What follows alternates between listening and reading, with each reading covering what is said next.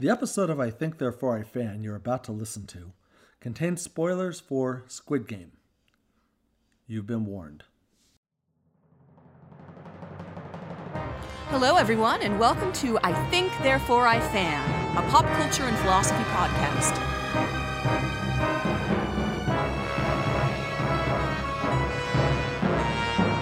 On this podcast, we'll explore the most compelling philosophical themes as we find them in all of everyone's favorite fandoms. We are your hosts. I'm Dr. Richard Green. And I'm Dr. Rachel Robison Green.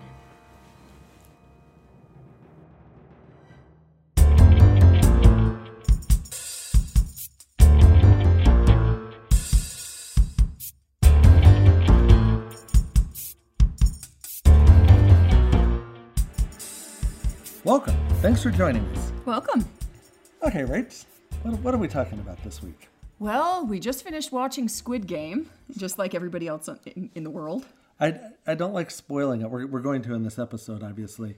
But I keep talking about it in class, and my students keep asking me what's Squid Game. And I don't want to spoil it. So I tell them some people play ping pong with a squid. Oh, poor squid. I'm hoping they don't believe me. Yeah, lots of philosophical content there. And so we thought it'd be fun to talk about it since probably a good chunk of our listeners have watched it. Yeah, great. Yeah, a good chunk of everyone has. So what I was thinking as I started thinking about, how do we want to introduce this topic on the show? I thought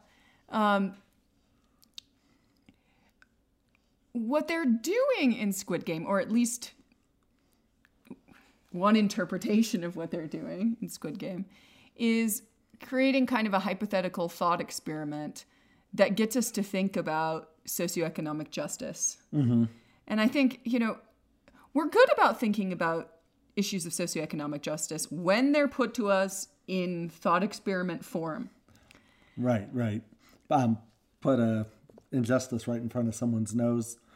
The chance that they see it, I don't know, 50-50, 20%, something like that. That they see it or that they care about it. So I'm thinking, when I talk to I don't want to pin this on my students, but when I talk to my students or when you talk to others that aren't students about, say, Rawls' veil of ignorance, mm-hmm. and you talk about, well, what would rationally self-interested people agree to from behind a veil of ignorance if they don't know anything about their particulars? And people will be off to the races coming up with fairly similar things to what Rawls would say, that mm-hmm. they, or at least they're willing to rapidly assent to what Rawls says. Yeah, right. A lot of intuitive support for the idea that that's sort of a fair way to go about things. But then a lot of those very, very same people would, in their regular lives, just take everything they can get, not particularly care whether about homelessness or about people starving in developing nations or whatever, mm-hmm. about the kinds of extreme instances of socioeconomic injustice that we see in the world all the time. Yeah, if I could just offer maybe one class of examples to support what you're saying. One of the sort of more egregious things that is coming out of the pandemic is people being furious that there aren't enough workers, mm-hmm. Low-wage workers at the places that they like to go. Mm-hmm. So, for example, some restaurants we go to close at 8 at night instead of 10. Mm-hmm. There aren't always delivery people. There's sometimes mm-hmm. fewer people working at the supermarket. And some people are just, out of their minds furious about this. And they blame, the Economic Recovery Act, right? That, we're extending unemployment benefits. And these awful people would rather, not work and draw a check than come in and work and earn more money, right? So the idea is that, there's this sort of economic injustice right in front of them, which is an awful lot of people are working, at wages far less than a living wage, mm-hmm. such that, you could even tell them over and over, they may have to work 3 jobs to pay rent, have a kid, put food on the table, mm-hmm. and so forth. And this is just sort of lost. What really stands out is I tried to order a pizza after 8 at night, but they didn't have any delivery people, so I couldn't. And then interestingly, in the news in the last week or so, it's come to bear that once the employment benefits ran out, people still weren't willing to work as many jobs as we need them to. So it's a kind of a great example of real injustice right in front of them, and people are bothered by the slight bit of inconvenience that they might experience, right? Domino's wasn't delivering, so they went to Pizza Hut. Yeah, middle class or wealthy people just seem to take it as a given that some people have an obligation to work low wage jobs. So as if the goods in life are fundamentally different for poor people than they are for middle class and rich people. It's just, it's awful. So how does this apply to Squid Game? Well, you've got all these people down and out who get picked to participate in this game where they're competing against one another for money. Mm-hmm. And every time one of them dies, there's this giant piggy bank that's hanging from the ceiling in the room where they spend most of their time. And every time one of them dies, the piggy bank fills with more money. Mm-hmm. And at one point, they all vote to leave. Yeah, it's an interesting twist that there's always an option where the majority wants to leave. Right, even if there's 3 people left, if 2 of them want to leave. And if they do, then the money goes to the families of the deceased players of the game. Right. And then they're given the option to choose to come back. And so, in a sense, this is voluntary. But then this raises questions for what really counts as voluntary. Right, right. We love our fully free and informed consent to things, right? So, in Squid Game, the people after the first game do vote to leave. And then they overwhelmingly vote to come back, or they opt back in. Right, it's just a very small number, like a dozen or something. I might be remembering that incorrectly, but I think it's just a very small number that doesn't choose to come back. Right. So the people that are doing the game say, well, they're here of their own free will. But it's extremely coercive, right? They find the most down and out people, dangle the possibility of having their financial debts erased, offered great wealth. So it's not just a bunch of greedy people wanting to get wealthy. It's people that have insurmountable problems otherwise. Right. It's an inherently coercive situation. And you might think, to apply this to what you were saying before, that poverty is inherently coercive. So what jobs you take, it's not like people, here's people out there getting angry that there aren't enough waitresses and there aren't enough delivery persons and whatever. Poverty is inherently coercive. So it's not as if these people want to work they want to be low wage earners because they love the work so much. Mm-hmm. It's because that's where, for whatever reason, at that point in their life, the kind of employment they can land. Right. And you need to be employed to put food on the table, period. It's not for the great joy of that kind of employment. The handful of exceptions to that are people who are sort of glad to make nothing or next to nothing in pursuit of some greater reward. So an artist might willingly starve in hopes of being a famous sculptor someday or something. Yeah, I have more in mind exploitative low-wage work where you're not working for yourself and your own values. You're working toward the interests and ends of some other entity. Yeah. Mine was sort of a very different situation where you might willingly choose that. But for example, in my own case, when I was in college and I was on my own and I wasn't getting the support from my family, I spent an awful lot of hours as a phone solicitor, right? I did that for a while too. Yeah, nobody would just do that, right? I mean, you might be able to convince... it's the most dehumanizing work ever. Some people that they love their menial job, right? In the movie Cadillac Man, Robin Williams sells cars because I love to sell, right? It's like hunting or something. He likes the thrill of making the sale. So they've convinced this low-level worker that he's onto something good.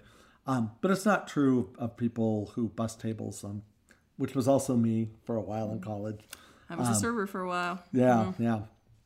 It's not true of phone solicitors. It's not true of people that do backbreaking work, or you don't get to create. You don't build the nice house. You're just digging or some such. Yeah. So this has to do with identifying the goods of life, that well, we'll talk about this later about what it is that's worth living for, right? And working for some corporate entity and being a cog in their machine is frequently not the kind of thing that's worth living for its own sake, right? Right. Yeah, you got to have the money, and the money should be decent. So anyway, so Squid Game, they're in the game, and they're they're of their own free will, but not really, because they're coerced, right, greatly. Right. So the conclusion, when the folks come back to participate in the game again after they've been allowed to go home, the conclusion that they draw is that in many ways, and here's the metaphor of the whole show, in many ways the Squid Game is not that different from their ordinary lives. That in their ordinary lives, they are competing for resources with fellow persons, and they always end up, with the short end of the stick. That at least, and there's all sorts of misery and suffering that happens as a result.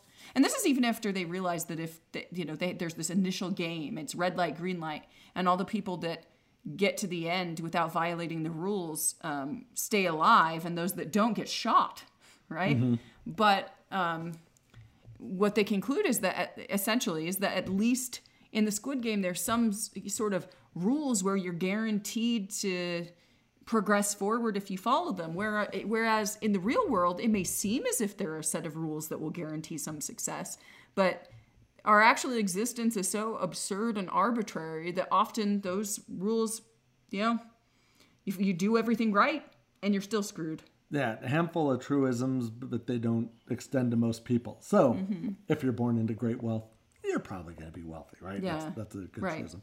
By the way, about red light, green light, I'd just like to point out, because my last name is Green, when I was a kid, this is true, I felt like I had a competitive advantage. I always thought I was a little better at red light, green light than other people, even though I didn't run as fast as a lot of the kids, and I frequently would get caught or just not make it in time if there was a time limit.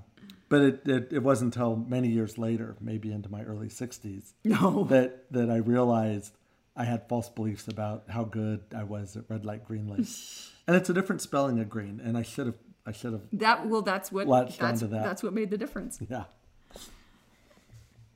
So I think that there are some philosophical notions at play in Squid Game that map the discussion of these same sorts of things in philosophical writing. So I was thinking a lot about the Republic when I was watching Squid Game. I thought you were going to go with Hobbes and say, in the Squid Game, life is solitary, poor, nasty, brutish, and short. Well, I was thinking about the social contract. We'll talk about that later. But we'll go through Republic. Right. And we'll do that more social contract type approach.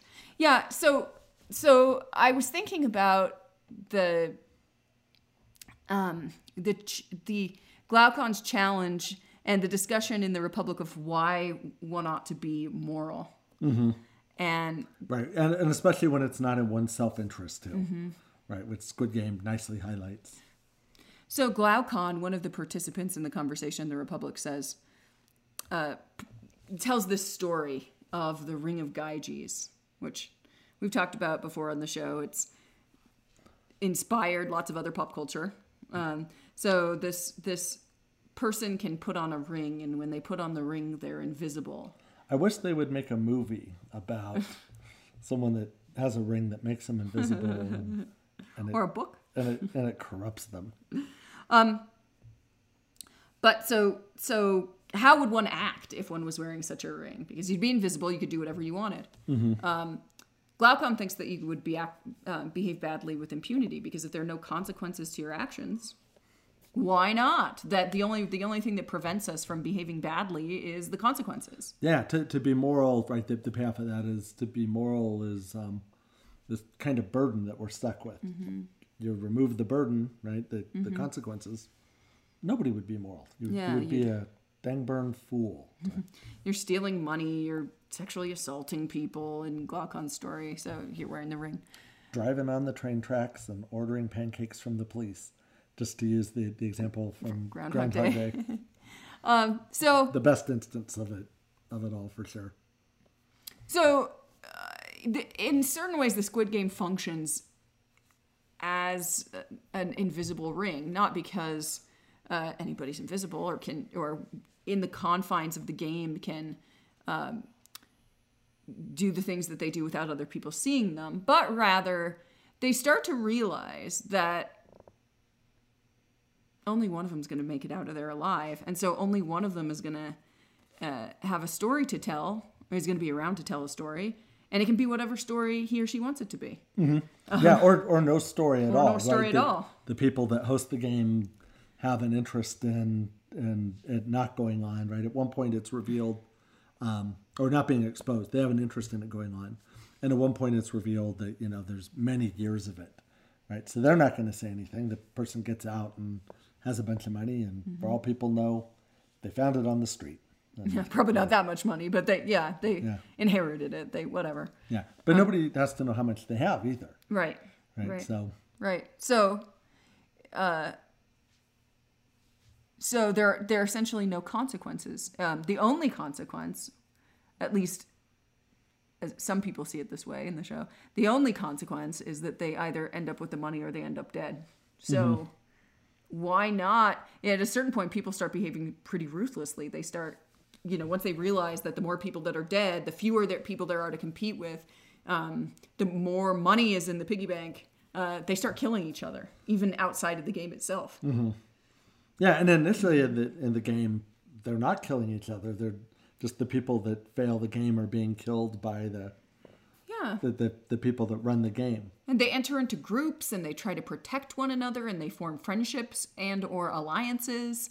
And then they start to realize, it's all everyone for themselves. It's a very clever strategy on the part of the main character to let the sort of, at that point, main antagonist know the people in your group might want to kill you because they think you're strong and powerful. And then he instantly starts turning on them. Right?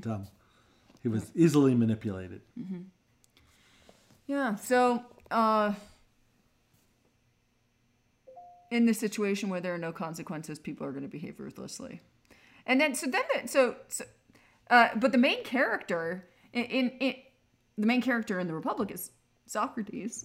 And the main character in Squid Game is much like Socrates and similarly takes the approach that even though he's a real screw up outside of the context of Squid Game, that virtue is good for its own sake. That caring and being compassionate toward others is good for its own sake. And so you've got this juxtaposition between the characters who behave purely selfishly and this character that's going to behave altruistically. Right. And this is the tension that we see in the Republic, right? That, it's this idea is, what is the value of morality? Why be moral? Well, if morality is intrinsic good, then that's the answer.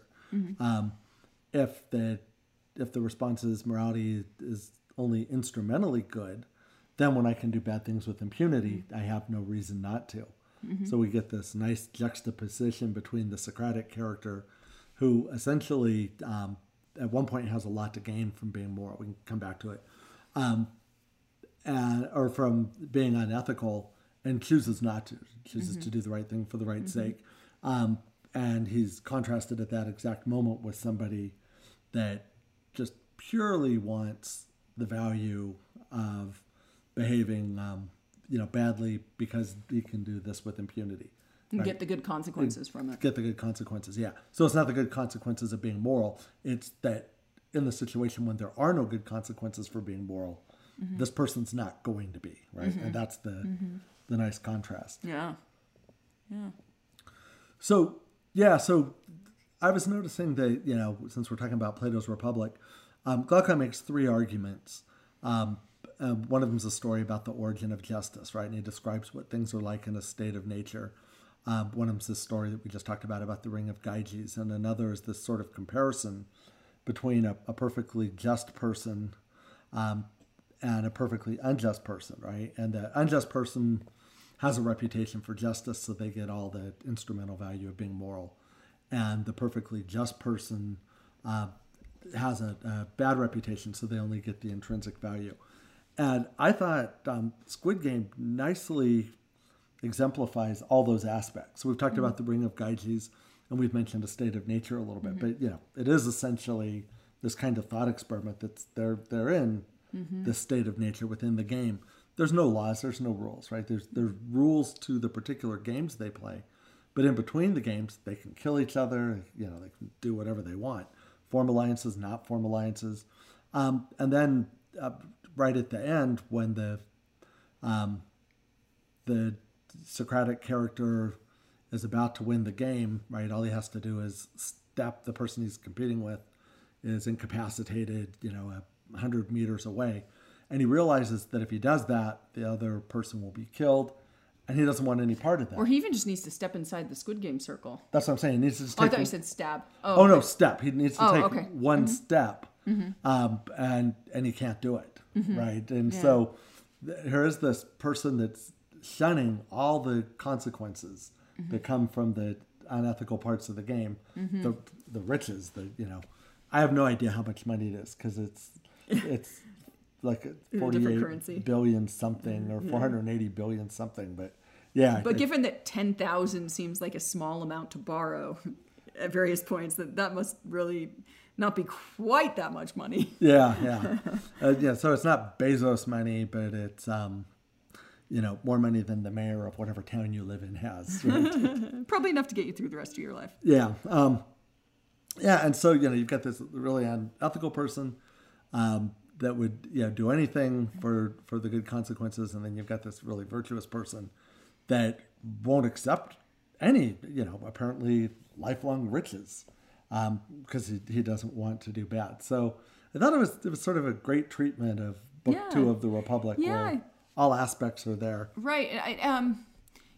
Also, what's interesting about the main character is that he's behaving this way throughout. And one thing that highlights the fact that he's doing it for the sake of goodness and not for like some sort of self-congratulatory praise-seeking is that he doesn't seem to know how good he is. He seems to think about himself as a screw-up, and he just acts kindly, Right. He's an adult. He's, estranged from his former wife, and kind of estranged, about to be more estranged from his daughter, lives with his mom. And at the beginning, he's remembering when he was successful, and he was a little kid, and he was really good at playing Squid Game. And now he has this kind of self-loathing. And that goes in with what you were talking about earlier, right? I mean, society just puts this on people. I can't tell you how many people I've talked to, and you say, "Oh, what do you do?" And they say, "I'm just a," and then you just fill in the blank, right? You're conditioned to think. I never achieved my dreams. I just took a job. Yeah. And it's funny the people that manage to sort of feel really good about themselves because of their careers. Nothing wrong with being one, but people will say, "I'm a doctor," right? It's as if you're, on the same status in their own minds, at least, with, being a Nobel Prize winner or something, right? We just condition. Oh, so-and-so's a doctor. So-and-so's a lawyer.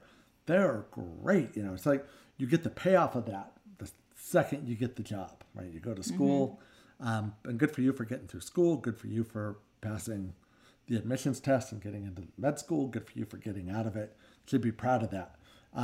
However, the second you have that job, you're not better than everybody else.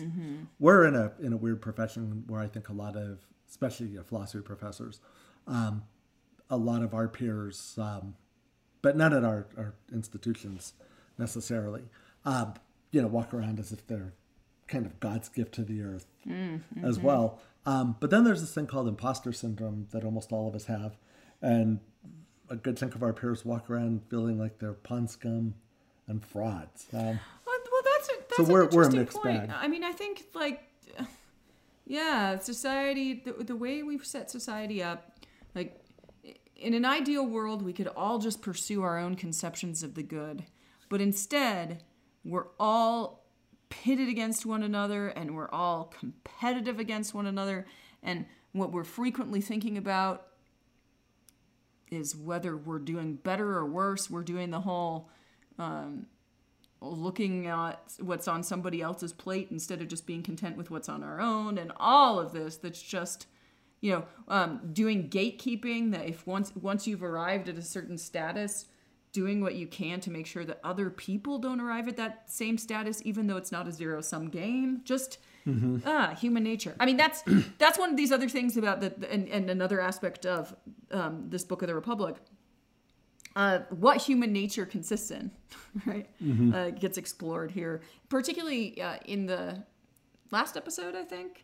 When I'm not going to say too much, just in case people are part of the way through it. But I already just kind of spoiled. Okay, well, what the heck? Okay, so there's a he's betting with someone about whether someone's going to save the homeless person in the snow or the drunk person in the snow who looks like they're going to freeze to death. And so a couple of rich guys looking out the window at this. Yeah, watching it happen.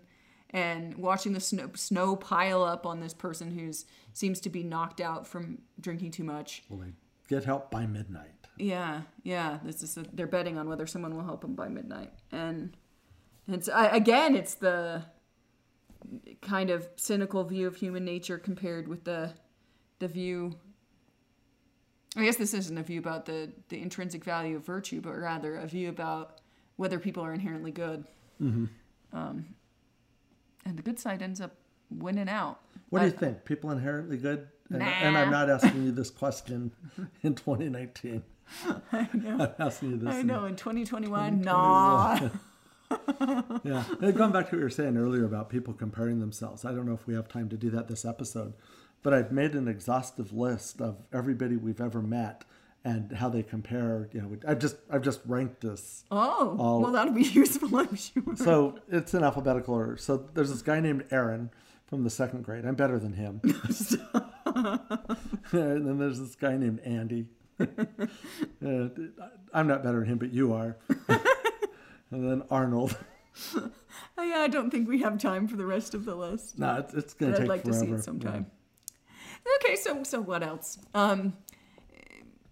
People talk about there's been a lot of analysis, articles written about Squid Game since everybody's enjoying it so much. And one of the critiques that people raise is that it's gratuitously violent. Now, some people really don't like to watch gratuitous violence, or they don't like to watch violence. And so any violence seems to them gratuitous. Yeah, but some people do like gratuitous violence as well. Yeah, so, love to watch a Tarantino film or something like that. Yeah. They enjoy. There was a great paper in our Dexter book about the abject. This notion that, like, when we watch violence or sexualization, we're forced to think of ourselves as objects. Yeah, that's Aaron Anderson. He was on the list. He's in the A's. Better than us. But anyway, it was a really good paper. Yeah, I always think about it. About how it applies to some of the things that happen on screen. And I think, people respond differently to that. Some people respond with disgust, and some people respond.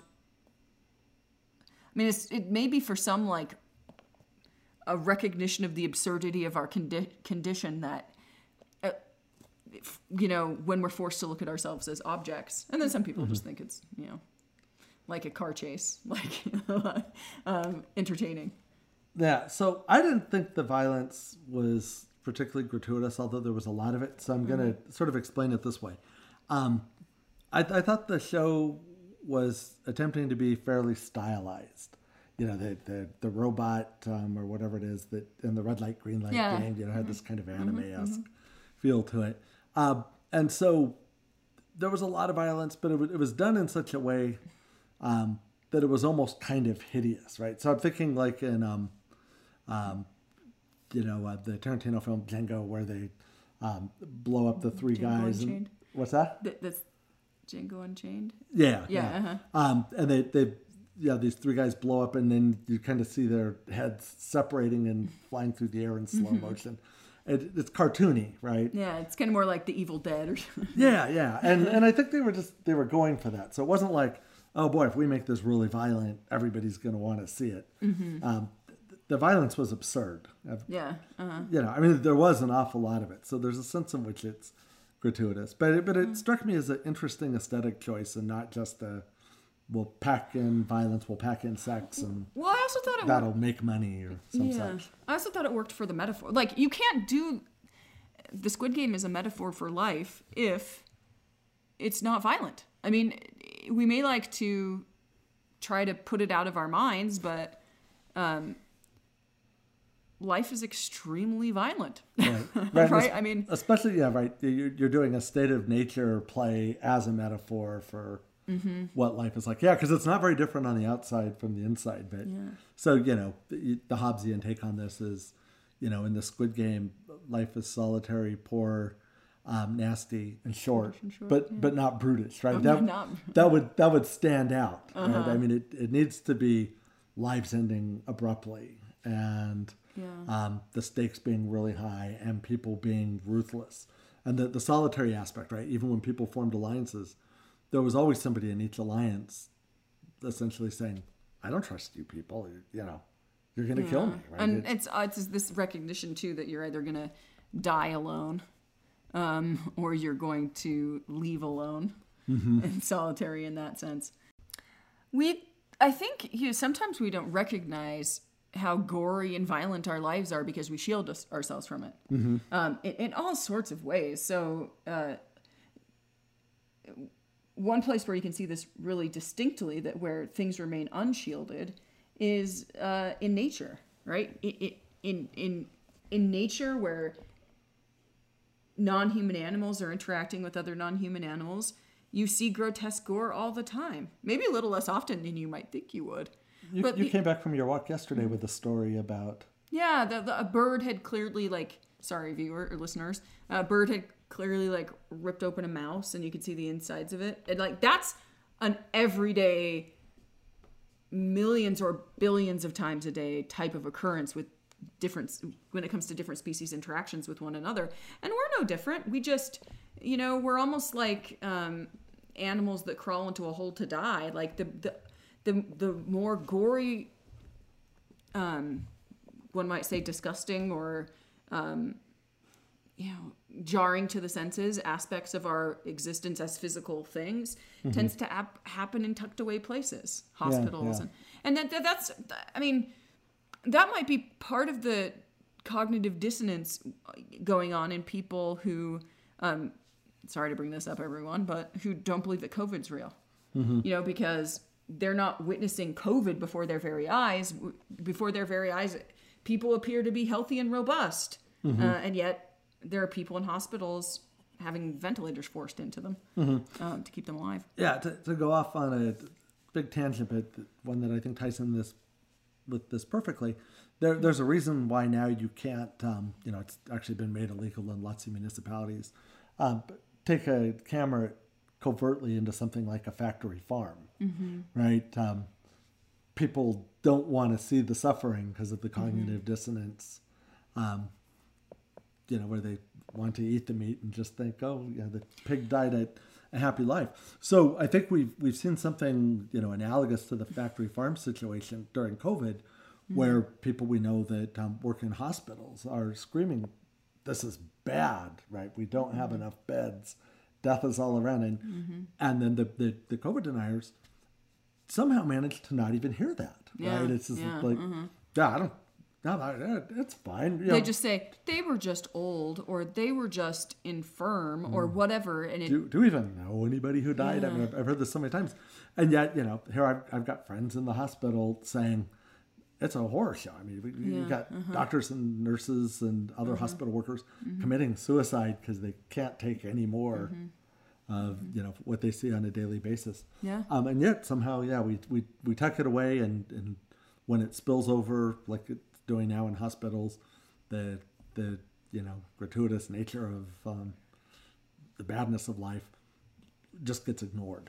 Yeah, I mean, so just to your point about bringing videotapes into factory farms and meatpacking plants, they're set up so that they just look like buildings, and you have no idea we just passed one the other day when we were and just here's a meatpacking plant, and no sign of the horrors inside, and other than the how stench. Awful it smelled. Yeah, we do. We tuck it all away and we pretend it doesn't exist, and in the Squid Game you can't do that, right? And so yeah, you could complain about gratuitous violence, but how do you have everybody killing one another without gratuitous violence?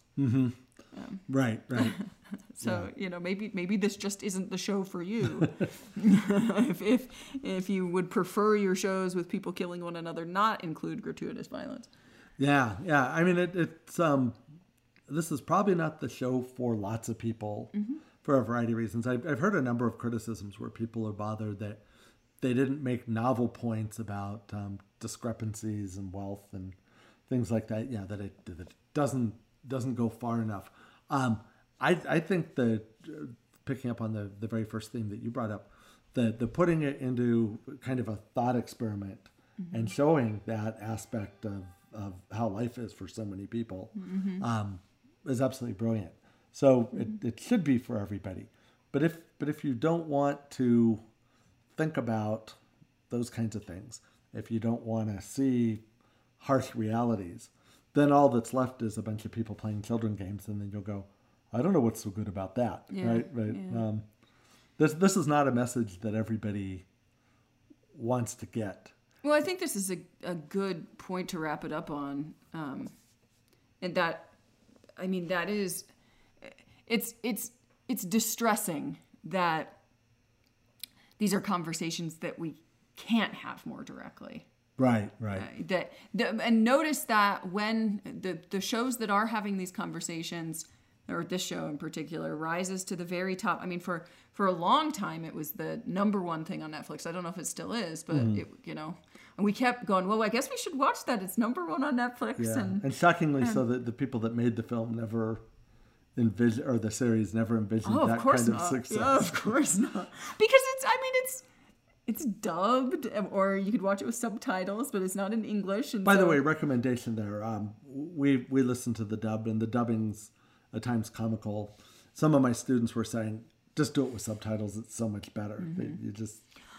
I think maybe this will make me look weak-minded here, but I think by the time we were watching Squid Game before we went to bed, we'd watch an episode before we went to bed, and by the time I got home, I was so tired that there's no way I could have just read the episode. Yeah.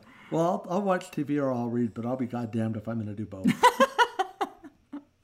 So yes. Anyway, we probably should be thinking, this is just a television show. The people who live or die in a television show aren't real, but the thing that it's a metaphor for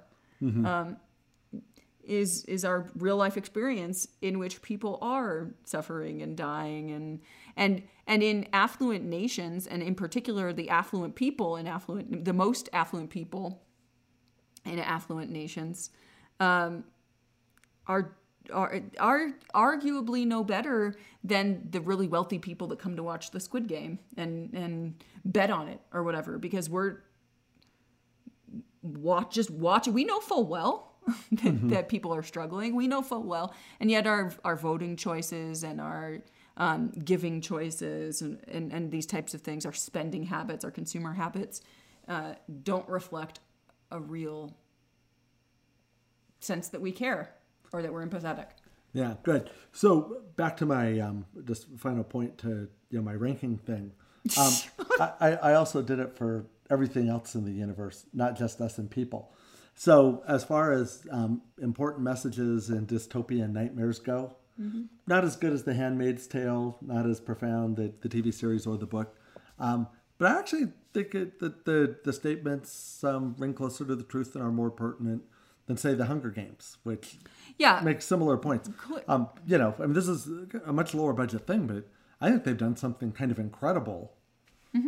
Again, it's tough to beat Margaret Atwood, but but I thought that this, for viewers who have seen both of these things, I thought that this was like a mashup almost of Hostel, the Eli Roth film, and which The makes Hunger it Games. Fun right off the bat. Yeah, but it's doing its own thing too, and who knows if they were inspired by that, because of course this is made in a different culture. Yeah, and one sort of difference is The Hunger Games is really powerful people are shitty, and here it's really rich people are shitty. And honestly, most of us come into more contact with really rich people than we do really powerful people. So for me, the message sort of nicely rings true.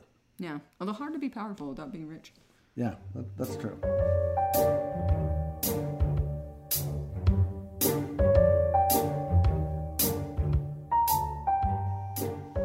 Okay, Rach, what are we liking this week? Well, we've been missing Midnight Mass. That's Yeah. it's not exactly something we've been liking, but that was such a fun one, I thought. And so, There's a void. yeah, It's an empty spot. it had a lot of great philosophical issues embedded in it, and I've been talking to my students a lot about it. But I bring that up to mention that there's going to be another Mike Flanagan thing. Actually, I've liked everything he's done so far as the Netflix horror. Those and Oculus and Yeah. Hush. I mean, just Yeah, his resume is looking really impressive at this point. right. And He's maybe the current greatest treasure in horror. And you maybe have to go back an awful long well, way. I'm really liking. I'm sorry, I'm forgetting his name. Who did Get Out? And, Oh, yeah. Jordan Peele. yeah, Jordan Peele's Yeah, right. the other one. I don't want to. He seems like such a notable bit of competition to Mike Flanagan, and he's arguably doing something more creative. Yeah, maybe his stuff's a little better. No, I wasn't thinking about that. Yeah. But we've got a couple real treasures Yeah. right now where, Yeah. there was a big gap between the early John Carpenter films and the next set of good ones. Man, we've leveled up. We have leveled up. People are doing great stuff. I mean, I like John Carpenter, and I enjoy. I mean, I think the 80s and 70s, 80s, and 90s were a great time for horror films, but people are doing some really creative stuff these days. So the new Flanagan is... Yeah, I was gonna say Drum roll. Murders in the Rue Morgue, I think. Yeah. The Poe short story, Yeah. which will be. I mean, it's not. I just listened to it the other day when I was up on the trail. So it's not. It took me an hour and a half. So it's a short little story. Yeah. So it'll be interesting. Is it? Do you know if it's a series, a limited series, or? I don't. I just saw And there's not a lot of characters. the blurb. But, he has a way of expanding things, right? Yeah. So that the Turning of the Screw, Right. his version of that, had a lot more than was in that novella. Yeah.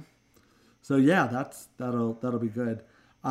We're liking Squid Game, but we've just talked about that quite a bit. Yeah, you're coming home from work really tired, like I said. So it's like, oh, let's watch one show and go to sleep. So we do. So we haven't had much going on except for that we started the new season of American Horror Story, or it's a two-parter. It's double. They get called American Horror Story double feature. Right. The first one's about vampires. This one's about aliens, which I think is a harder theme to carry off. And so far, I'm liking parts of it and disliking other parts of it. Yeah, the first episode took place in the 50s and in current times. In the first portion of the first episode. Yeah, well, and the parts from the 50s were great, and then we'll see what happens with the contemporary times. But Yeah, I don't like the cast very much of the contemporary. Right, and then we're still enjoying Only Murders in the Building, which will be wrapping up in a couple of weeks. But yeah, not a lot. Oh wait, we are enjoying something. What? We're enjoying the heck out of the Giants leading the Dodgers in the National League Divisional Series of the playoffs. Yes, you are enjoying that. I sure am. They've been the Dodgers I whipping wasn't even aware of boys it. my whole entire life. Well, you know how at night when we are watching shows and I've got the Gamecast on my computer and I don't put it away, and then when I either set it down with a big grin on my face or I swear and bang it, and that's what's going on. This is going to be really dated. If you're listening to this any year other than, or any time other than October 2021, you're going to go, why is he going on about this? But right now is one of those times where I'm really enjoying sports. Good.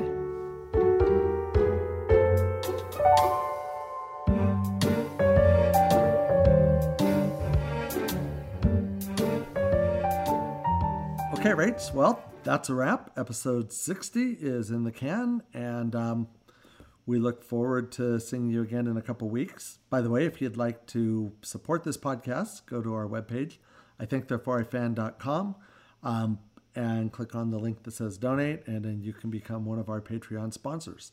So thanks again for listening, and we'll see you next time.